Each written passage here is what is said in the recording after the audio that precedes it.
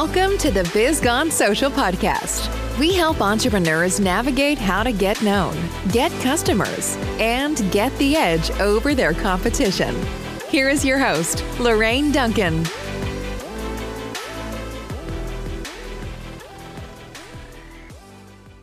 So here we are on the Biz Gone Social podcast, and I am so glad to be here.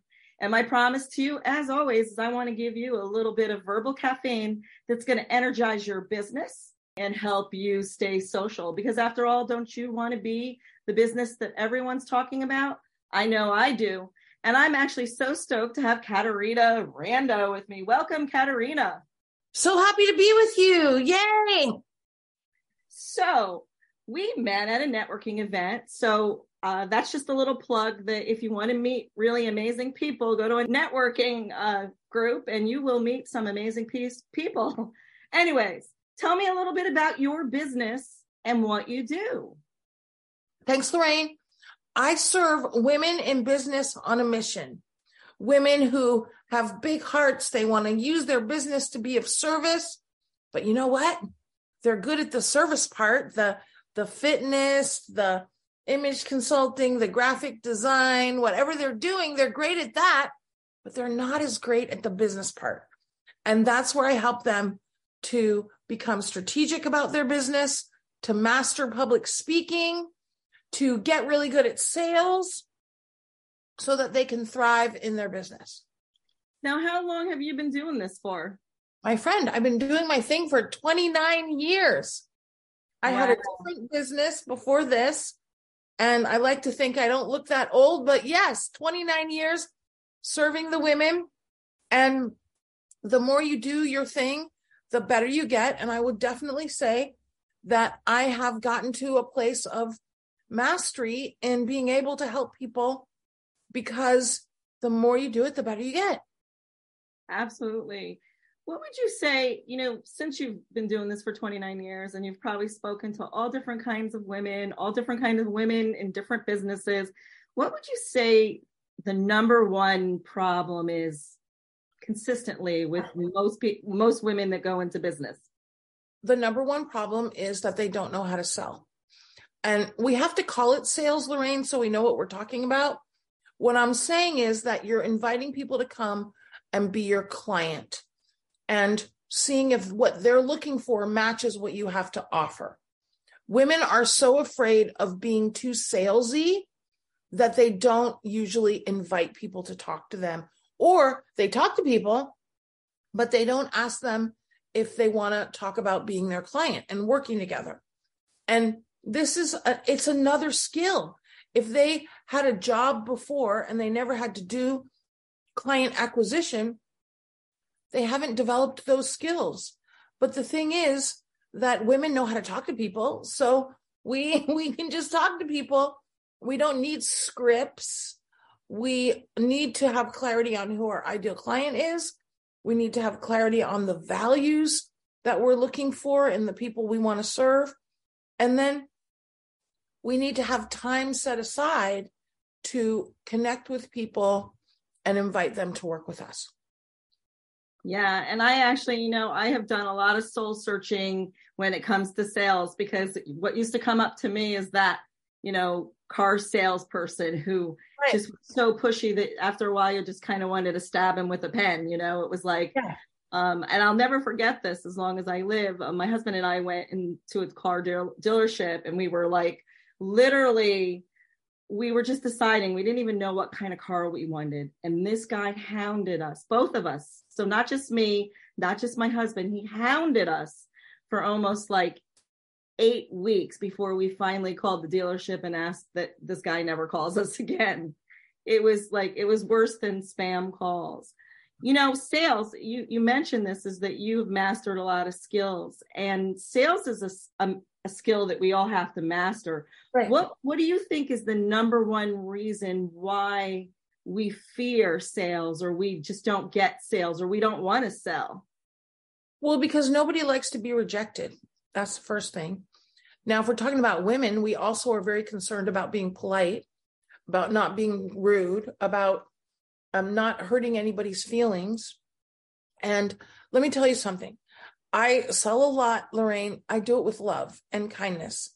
And before I tell people about all my opportunities, I ask them if they want to hear about them and ask them, what do they want to hear about? And should we have this conversation now, or should we have it in next month or 3 months later?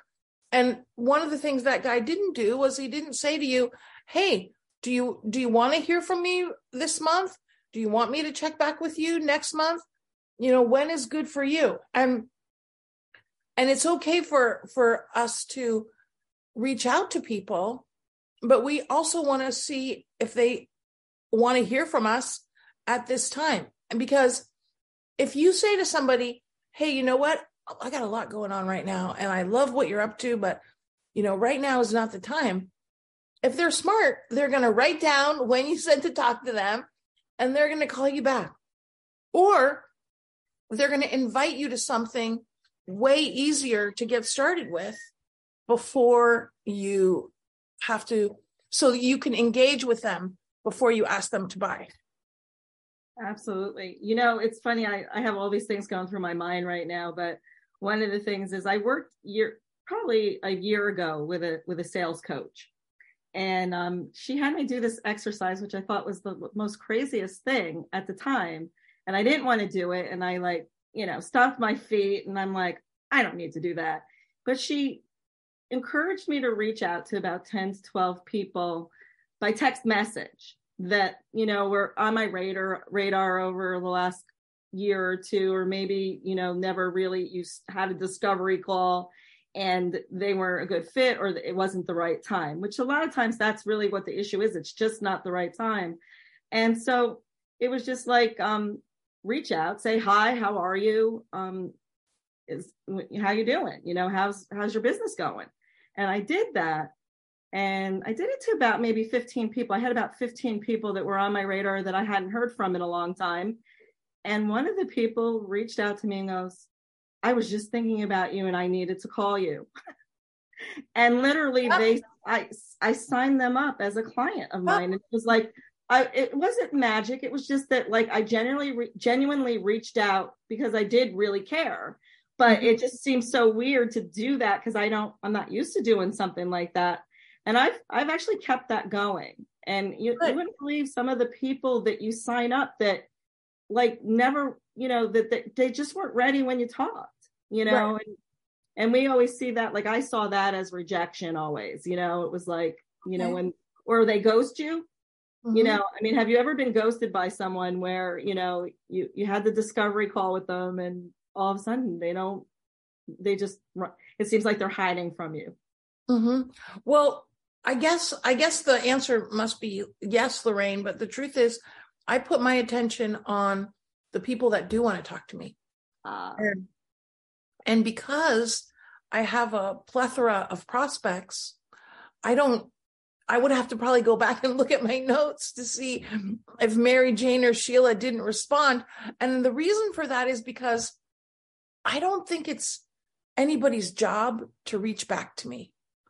I think it's my job to keep reaching out and to invite them to have a conversation. So, in fact, the other thing I do is I assume that they do want to talk to me. So when I reach out, I'm usually saying something like, hey, Sheila, we haven't connected in a long time. It was great to be with you way back when at the XYZ workshop or networking event or whatever. I'd love to make a time for us to connect. And then I give her a specific time and ask her if that works for her. That's awesome. And that's been, how long has that been your routine for? Oh my gosh, a few years now. Nice. And then what you mentioned, that's the reach out, right? But then there's what we call the circle back. The circle back is, hey, Sheila, want to make sure you saw that message I sent to you a few days ago, circling back. And I said exactly that. I said, I'm circling back to see if you'd like to schedule that time. And let me tell you something. The circle backs are so effective because most people saw the note. And when I say note, I'm usually referring to a direct message through social media, through LinkedIn, Facebook, Instagram, whatever platform that person is engaged in. And if they're a business person, they're engaged on one of those platforms big time. The circle backs get a really huge response rate. And the thing is, though, that a lot of people get discouraged. I reached out, they didn't reach back. So recognize it's our job to circle back. And sometimes it takes a couple of circle backs. But Lorraine, I want to back up and say something before all of this, if I may. Sure. The big mistake. So you asked me, what's the biggest mistake? The biggest mistake is not knowing how to sell. The biggest mistake in selling is people inviting people to be their client before they've built influence. And we need influence before we ask somebody to buy. And I actually, Lorraine, am anti-discovery calls. Because I don't want to talk to somebody until I've built influence with them and until I know that they're the right match for me. And how do I do that? Check them out, check out their business. But also, if I've invited them to come to something, then I have a clear sense of if they're kind and gracious and positive. And if they're there, and I'll learn about their business in that context. And then I can also decide if they're the right match. So it's really important that we build influence before we ask people to buy. Absolutely. So, there's a lot of people that are listening to this call that have just started out. There's also some seasoned people that are out there. And there's some people who are thinking of going into business themselves. And so for those people, would you be able to just define a little bit what you mean by influence? I mean, for me, influence, how I build influence is by building relationships with people, one person at a time, because that's who I am. But you may mean something totally different. So I don't want to define that for you. Yeah. Okay. So here's the influence equation. Ready for it, my friend? Here it is. Visibility plus value plus consistency equals influence. Visibility. That's your area. Social media, right? Visibility. Now, when we talk about value, there's two kinds of value. One is exactly what you said. I call it, Lorraine, heart skills. Kindness, graciousness, genuine caring, being a good listener, being non-judgmental. All of that are the relationship building. That's the hard skills. But the other thing is that people also have to have clarity that we have massive value to bring and that we are a good solution. And that's what networking and referrals do not do. Networking and referrals, I get to see you're fabulous. I get to see how fun you are. I get to see that you're positive. I get to see that everybody in the room thinks you're amazing. I get to see your reliability. I get to see all of that in a networking situation. But what I don't get, unless you're the speaker, is that you are phenomenal at your service that I'm also looking for. And that's why I am such a big believer in the Zoom workshop, having a Zoom workshop that you're doing once a month. So you always have something to invite people to so that you can build influence before you ask them to buy. So then you're not trying to convince them of your amazingness when you're on the phone with them or in a Zoom room. That is genuinely a getting to know you call to see if there's a match, because you've already built influence where they know that you can deliver. Wow.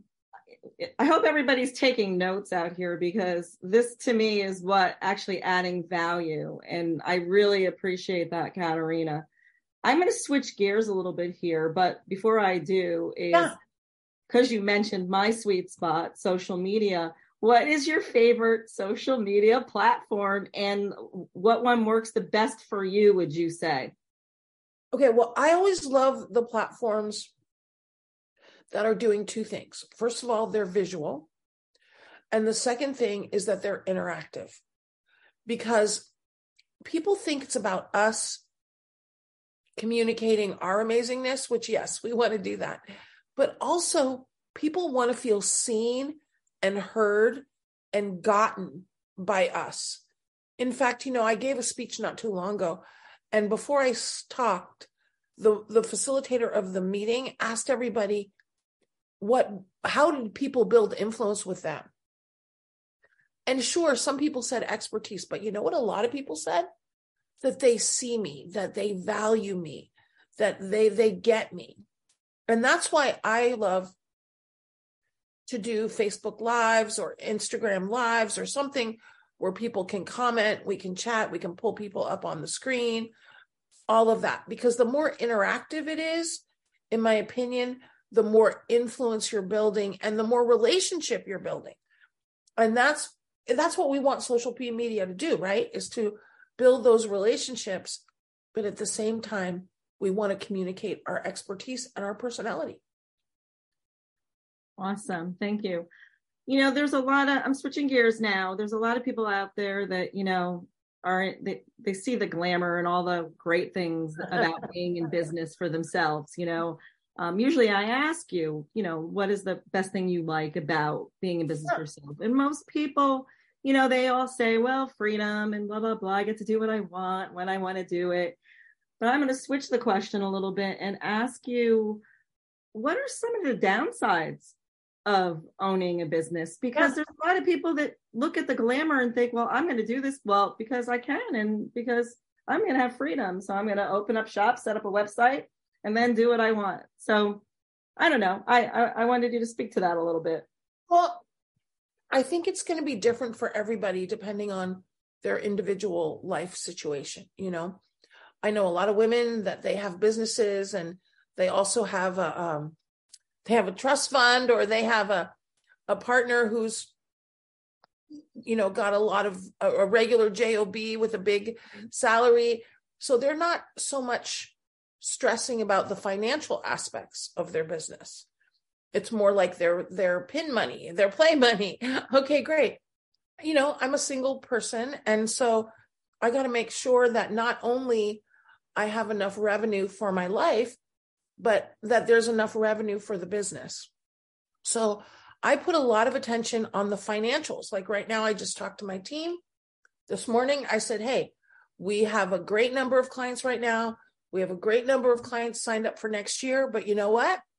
We can use more, not to be necessarily focused just on the revenue, but on creating surplus, on making sure we have enough cash flow. So attention to financials, a lot of attention to financials is really another skill for business owners to develop. And it's something that does create stress and worry. And that's definitely one of the downside. But again, it's another skill to master. And especially because, Lorraine, I like to sell. So I used to have all my attention on the selling and not as much attention on, how much is going out. Well, now I have a lot more attention and mastery on all the financial management. And so that creates less stress, but that can be stressful for sure. I would say that that's the downside, is that nobody's coming to save you. Nobody's probably dropping a ton of clients on your lap, that it's up to you to not only provide, to have attention on sales, but to provide outstanding service to your clients so that they keep coming back. And that's something we probably don't talk about enough, is that, we're not looking for clients, we're looking for long-term and lifelong clients. And I have many clients that have been with me for many years. And so that's great. So that way, sometimes the conversation goes like this. Hey, my friend, did you get great value this year? Yeah, I did. Okay, great. Put you down for next year? Yeah, put me down for next year. Okay, great. That's the whole conversation because of the success of the past.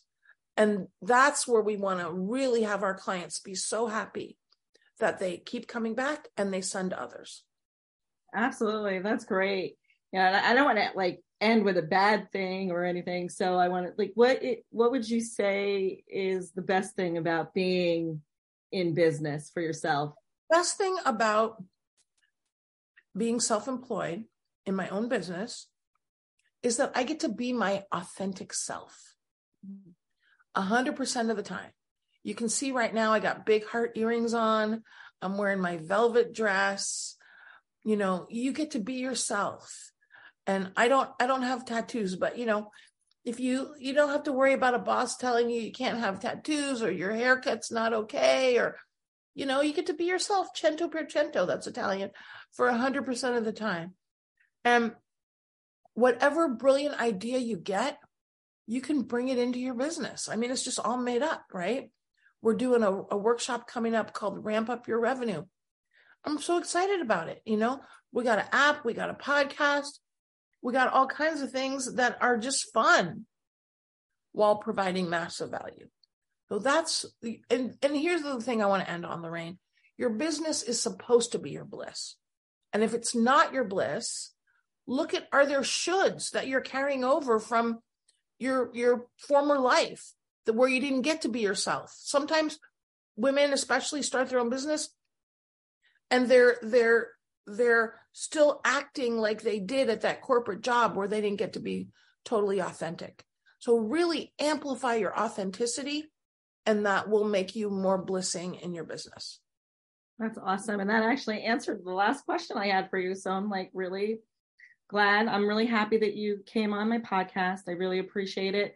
And if somebody like resonated with you today, what would be the best way of them to get in contact with you today? Well, thank you so much, my friend. So CaterinaRando.com, CaterinaRando.com. You can come there and you can sign up to get we have a lot of free resources there at CaterinaRando.com/links. And also you can get our podcast. You can get our upcoming workshop. I'm always having a free workshop to come to virtually. We have a Bliss in Your Business checklist. We have free ebooks on 10 things. Come, I got a lot of great value to support you to bliss and thrive in your business. Okay, thank you. And everyone out there, until next week, I'll see you soon. Bye. Thanks for listening to the Biz Gone Social podcast. Find us on Instagram at Biz Gone Social for extra tips. Check back weekly for new episodes. Until next time, stay social.